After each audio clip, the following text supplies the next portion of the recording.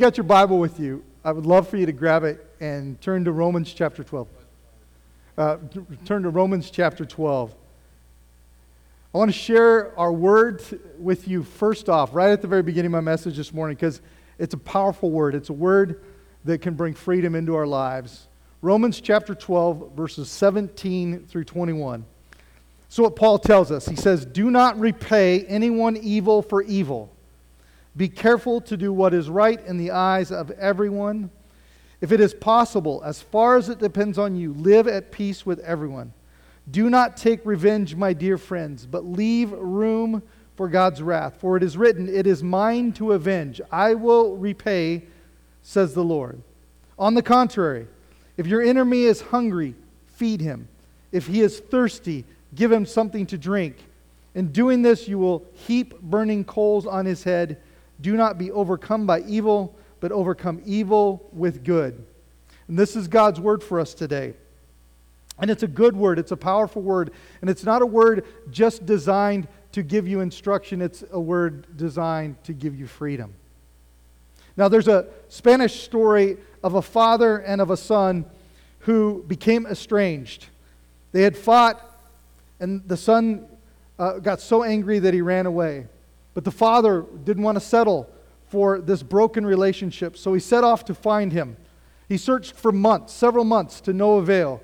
Finally, in a last desperate attempt to find his son, the father put an ad in a Madrid newspaper. The ad read, "Dear Paco, meet me in front of this newspaper office at noon on Saturday. All is forgiven. I love you, your father." On Saturday, the father showed up in front of the newspaper along with 800 other Pacos looking for forgiveness and love from their fathers. See, what we believe about forgiveness, it matters in our faith journey, especially in terms of how we forgive others. Now, last week we talked about forgiveness and the fact that God gives us this beautiful gift of forgiveness, and He gives us this benefit of being forgiven. And see, since we have received this forgiveness, since that we have lived in this assurity that we are forgiven from our sins and our past failures, because we've been given this gift and this benefit, we ought to be able to give forgiveness to others as well. In fact, God's Word instructs us that if you are forgiven, you must forgive, because you can't be forgiven without forgiving others. But it's so difficult to forgive people sometimes. Because if you need to forgive someone, it means they've hurt you. It means that they've wounded you. It means that there's an offense in your relationship. And those hurts, those wounds, those offenses, they can come in so many different forms. They can come in different frequencies, meaning that you may be in a relationship with someone who hurts you, and then there's no wounds or no hurting for a while, but yet something triggers, and then they hurt you again. And then years pass and they hurt you again. Generational wounds, generational sin, generational offenses between family members even. Some are habitual hurts. Just habits that have become ways that we hurt each other. These different wounds, these hurts, they have different severities as well. Some are small, some are big.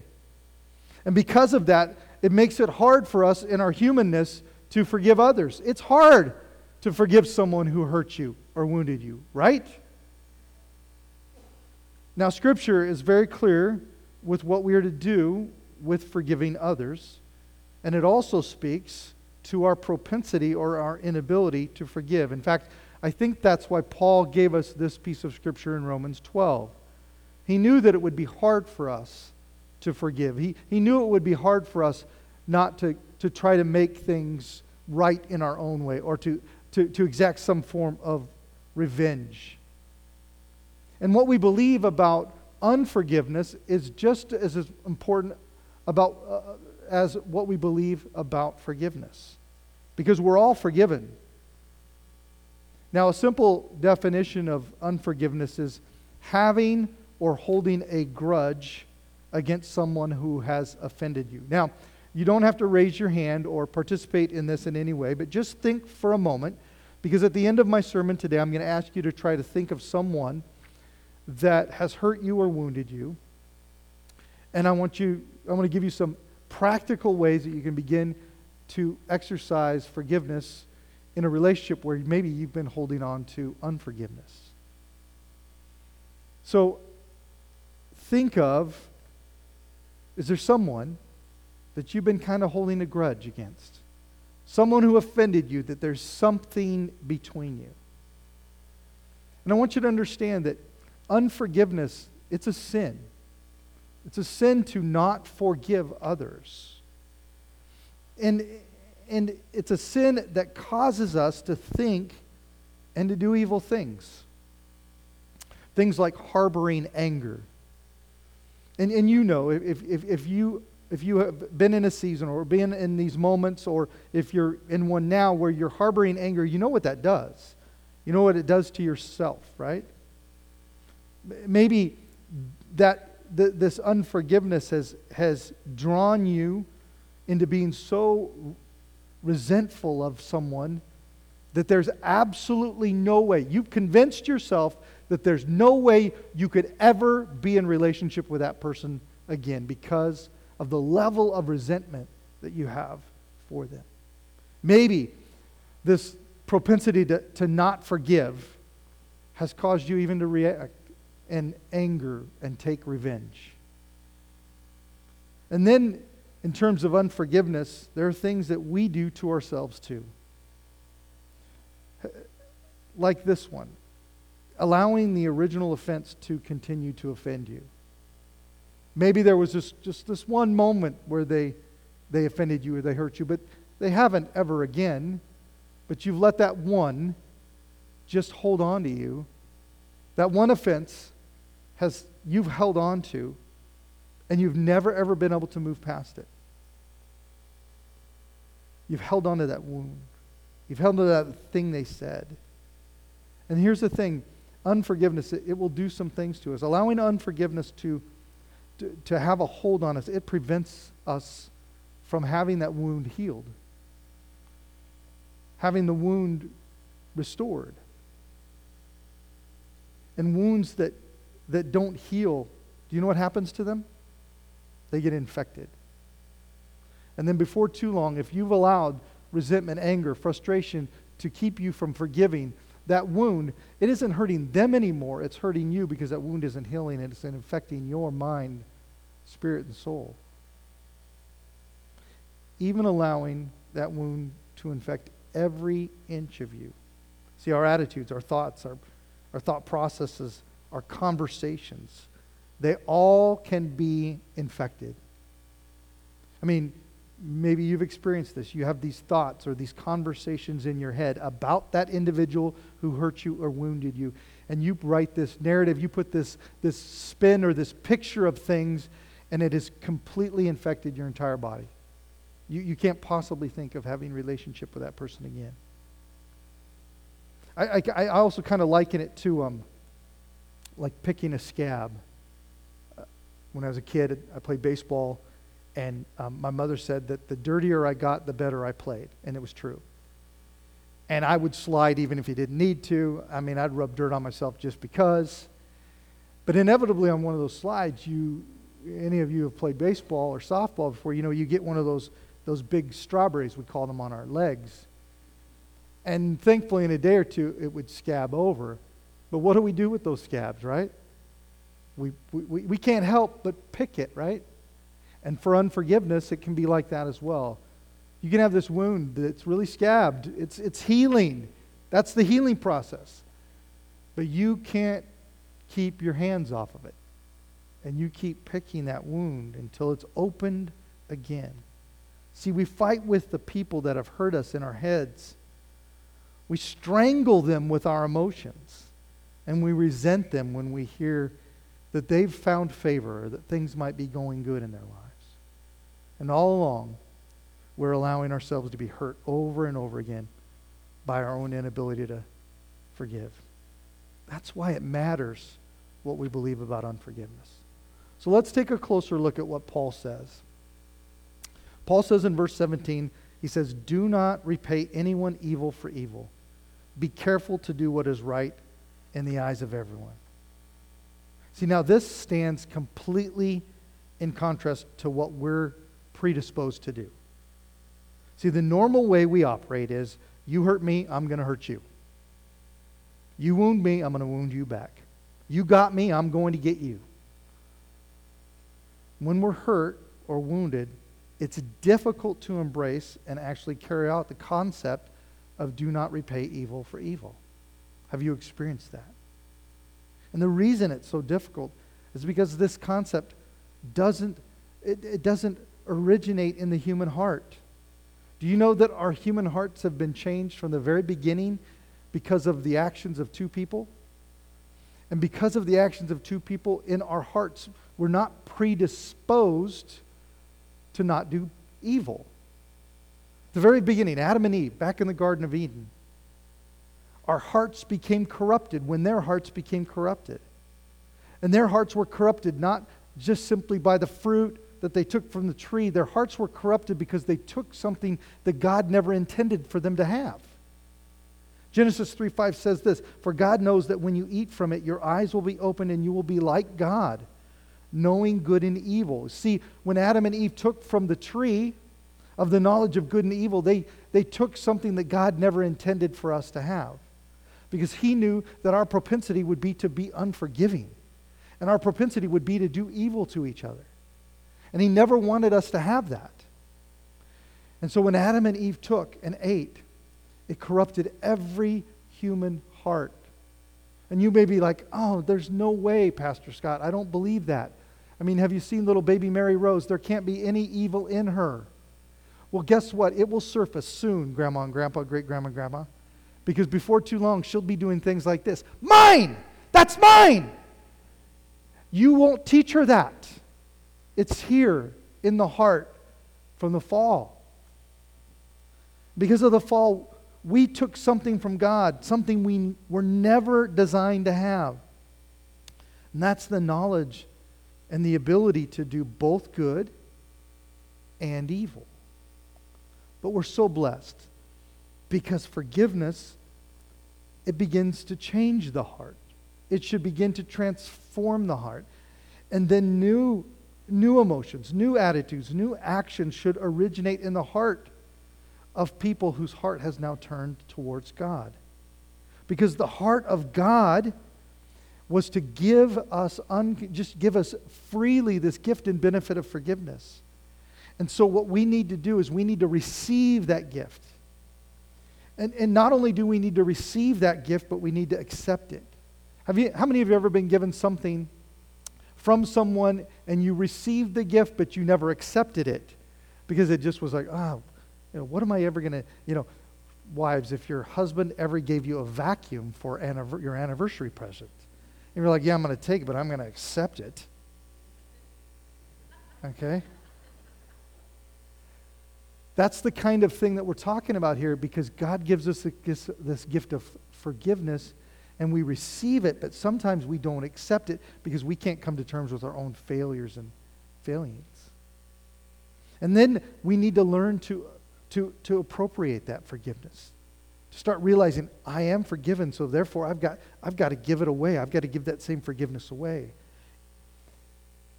This is why it's counterintuitive for us to be forgiving people. Because we don't naturally possess this. God has to give it to us through this heart change. Just like belief, just like being forgiven, forgiving others has to begin in our hearts. It can't be in our heads. It can't be in our emotions. It can't be based on rationalizing how or when or how many times they hurt us. If it begins in the heart, if it begins to originate in the heart, it will begin to collide with what we know. It'll begin to collide with what we know about what they've done to us. If our forgiveness, which originates in the heart, begins to grow and move forward towards that other person, that forgiveness we have received will begin to collide with the person who's hurt us, and all of a sudden, hopefully, our perspectives about them should start to change. This forgiveness that we receive, when we begin to discover a way to extend it, will begin to massage all of those hurts and wounds and change them. And anyone here in the room that has done that, that's been able to forgive someone who's offended them or wounded them, you know that this process, this experience, it's a learning experience to be able to let go of things and to forgive others.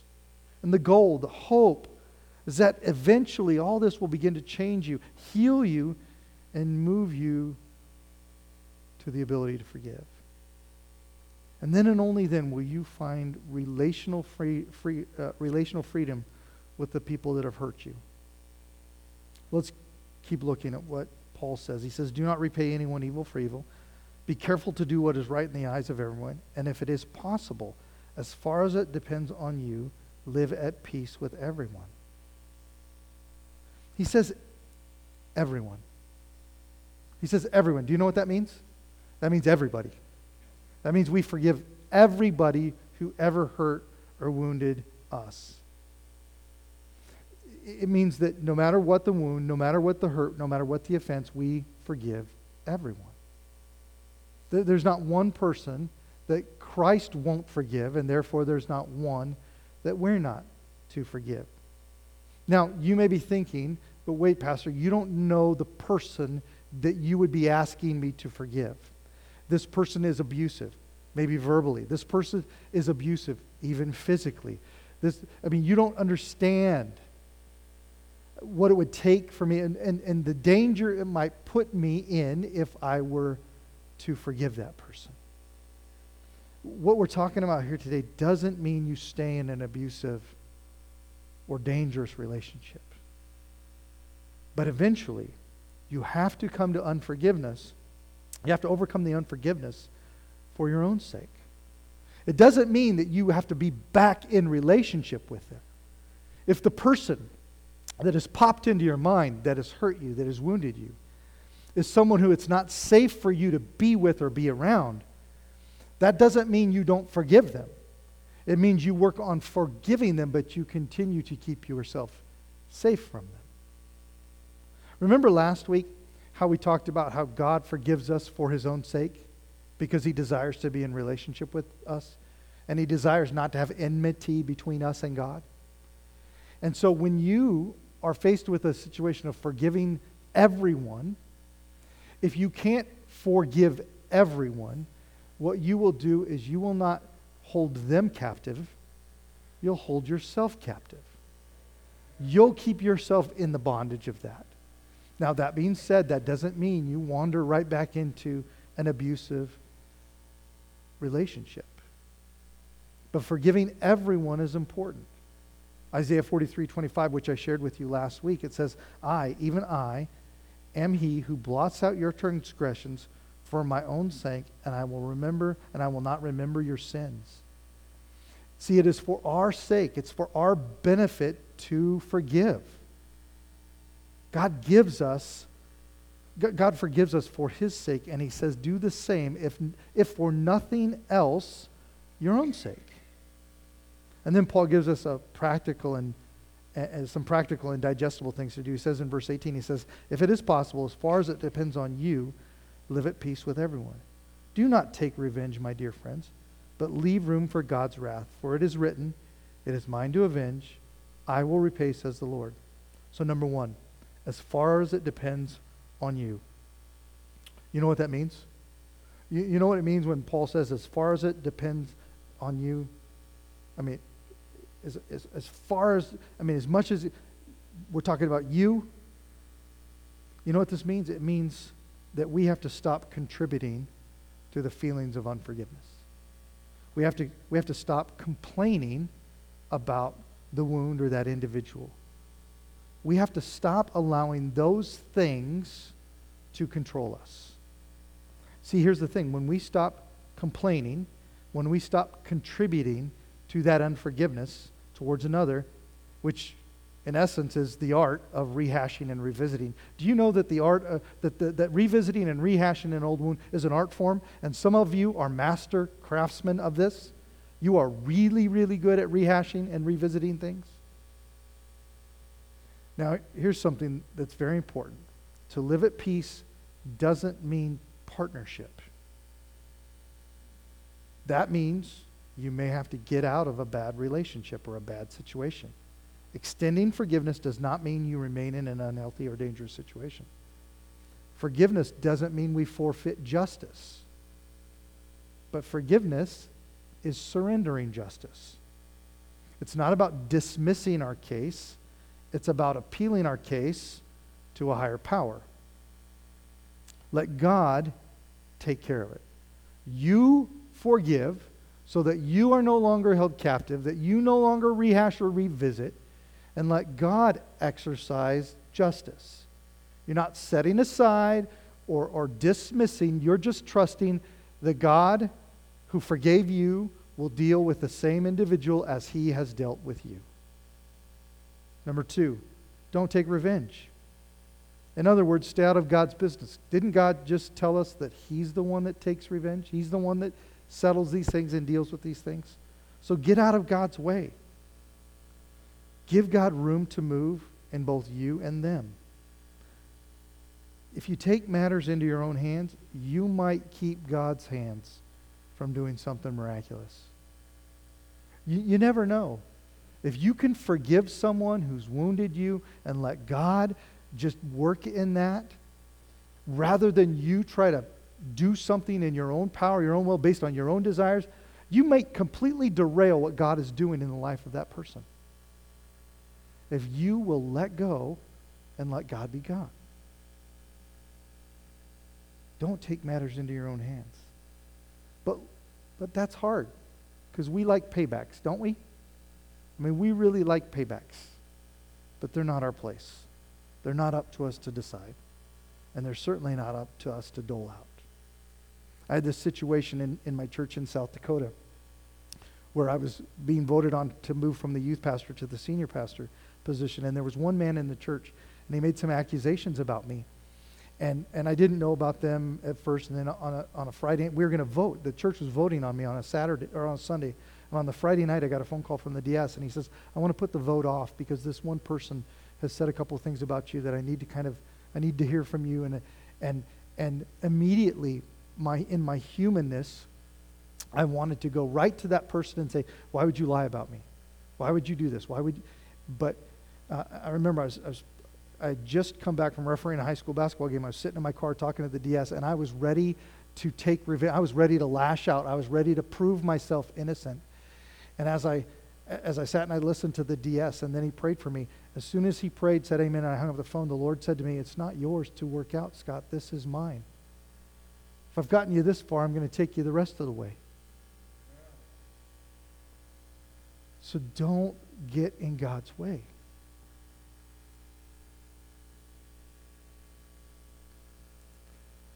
Do not repay evil for evil.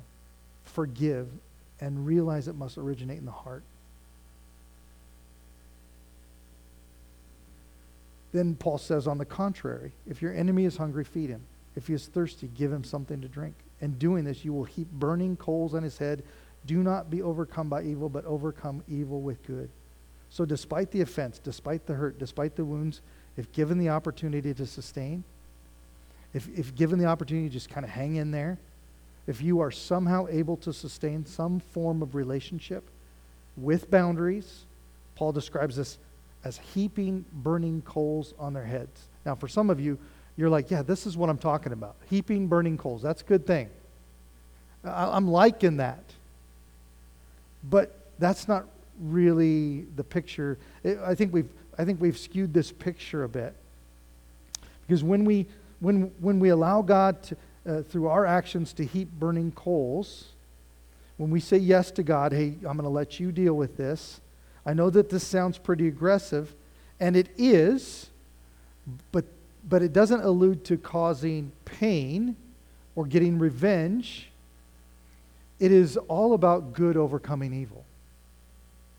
And those heaping burning coals, they're not to inflict pain, they're to refine and transform. They're to change something.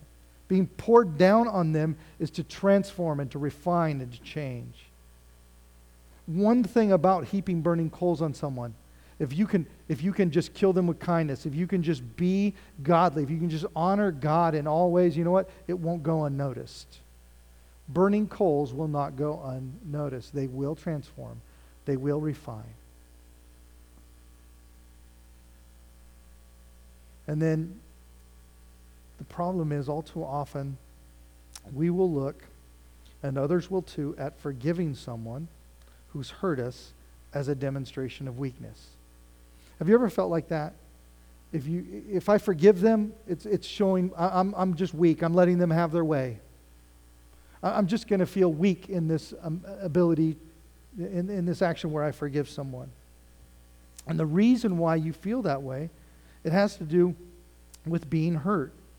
And if we give them access to us, it just stands to reason they're going to hurt me again.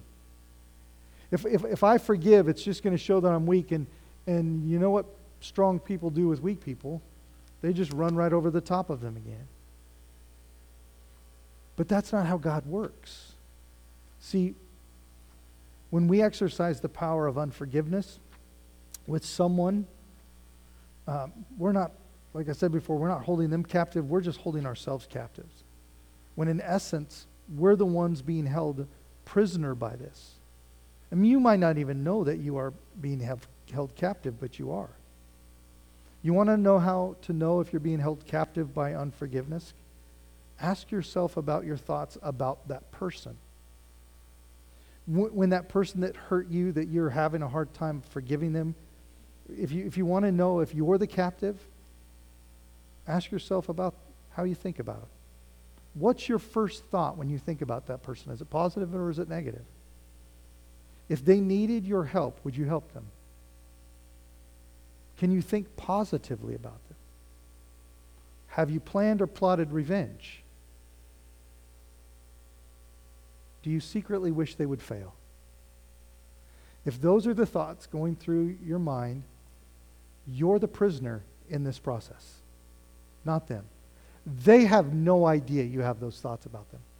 They have no idea the plot or the plan that you're conspiring to commit. That's only something you're harboring in your own mind. Because our past hurts and pains, they keep us from forgiving because we desperately do not want to be hurt again. You see, true forgiveness is giving up the possibility of changing the past and trusting God to determine our future. To grasp true forgiveness, what we believe about forgiveness and unforgiveness, we have to change our attitude. And the truth is, if you want your attitude to change toward forgiving others, it's going to require you to do some things. If you have hope, if you have a desire for your attitude to change, you got to take some action.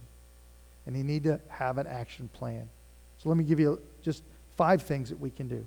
First step, love them. Love the person that hurt you. Don't return to them just yet, but love them by praying for them, thinking better of them. Recognize they probably need God as much as you do. Second step, overcome evil with good. Overcome evil with good. If you have an opportunity to where your human propensity would be to do something mean, do something nice. Step 3, don't accept evil or the consequences of evil. Just don't put up with it. Step 4, own your responsibility. Regardless of who's hurt you, every single one of us probably have some part to play in that. And then finally, just remember, the past is the past. Don't look back. Realize that there's freedom in forgiveness. So forgiveness is about setting the prisoner free. We know that, right? That forgiveness is about setting the prisoner free. But guess what? You're the prisoner. So this week, here's what I want to do, and this is how we're going to wrap up. I want to help all of us begin the process of forgiveness. So if you could think of that person that you have struggled to forgive in your life. Maybe it's somebody that hurt you years and years ago and you've just been holding on to it. Maybe it's a recent wound. Next week, we're going to dig into the process and mechanism of forgiveness. But for today, we need to understand that forgiveness is the process of releasing someone of a debt that they owe you because of the pain they've caused you. Let me tell you a brief story. How many of you are familiar with Corrie ten Boom? So for those of you who aren't, Corrie ten Boom was a Dutch Christian watchmaker, and later she became a writer, and she worked with her father, Caspar, her sister Betsy, and the rest of her family members to help the Jews escape from the Nazis. They would hide them in their homes. They would hide Jews in their homes and protect them keep them hidden from the Nazis. She and her family believed that their actions of harboring the Jews was in the will of God. It was the purpose that God gave them at that specific time. She believed firmly that they were doing God's work by hiding the Jews from the Nazis.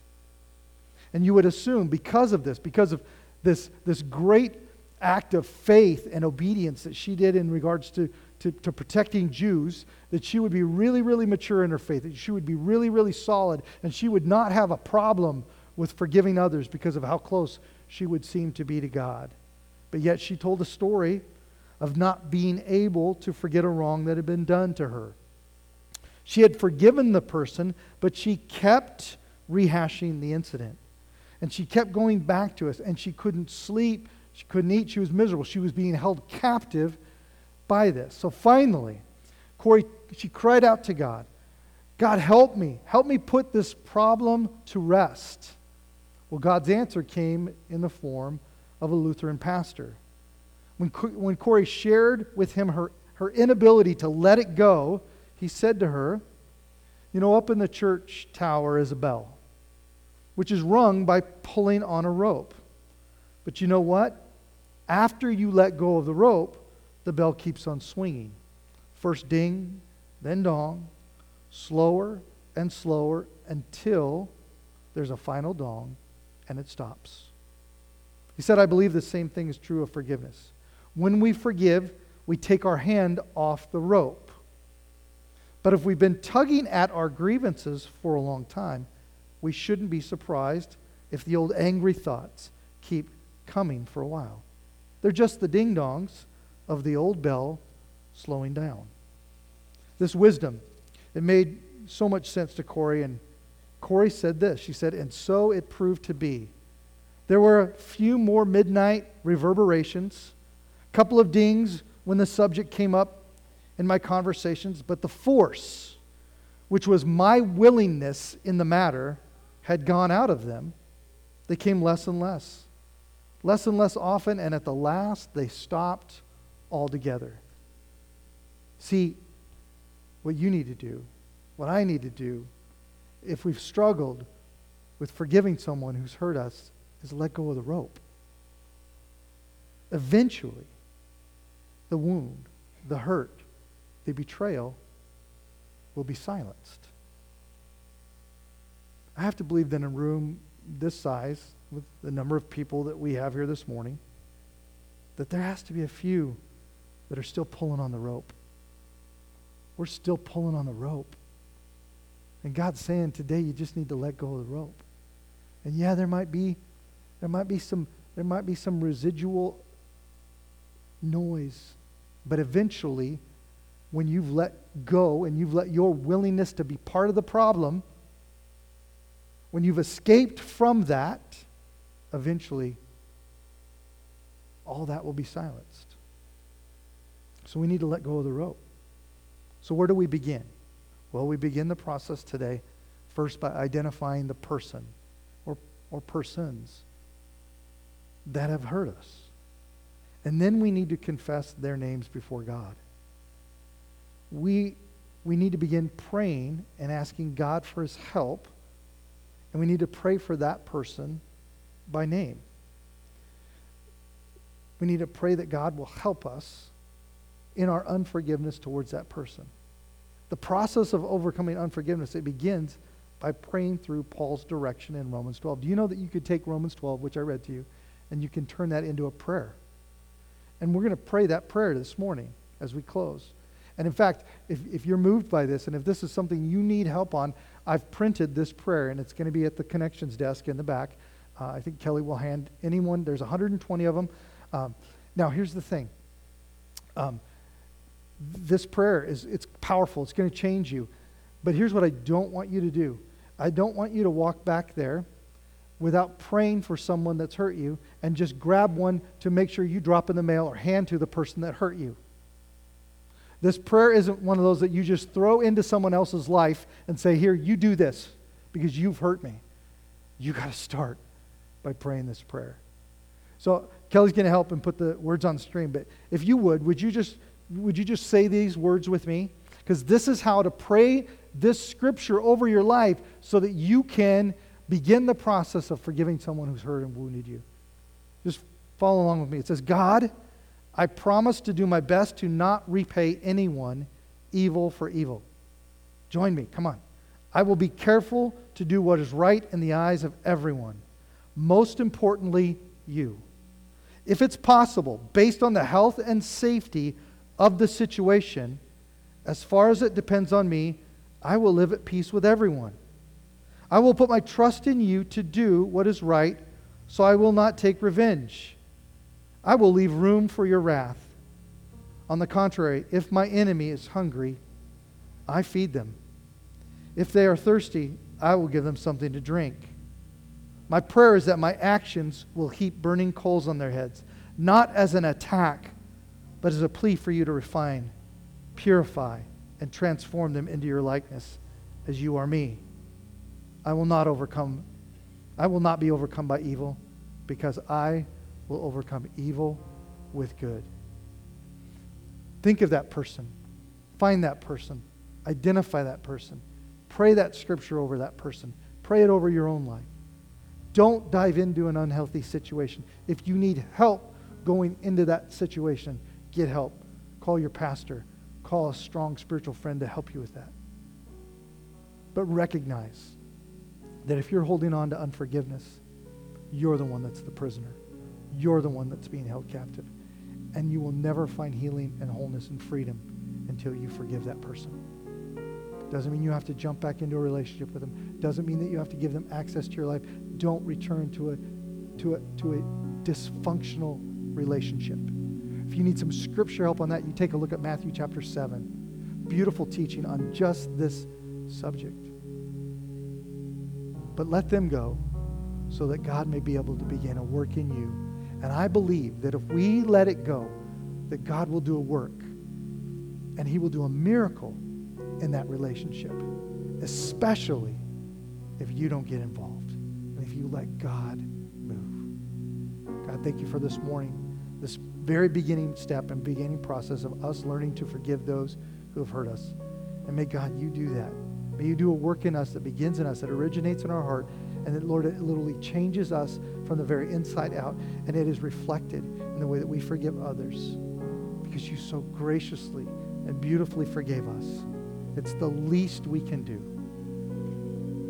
So God, would you move in each and every one of our lives? Help us to identify that person or persons and begin this process that will not just potentially restore a relationship, but will ultimately bring us freedom from the sin that has kept us captive, the sin of unforgiveness. May God, you move. May you do what you do best. May it be for your glory and your honor. In Jesus' name, amen. Hey, God bless you. Have a great day. We will see you next Sunday.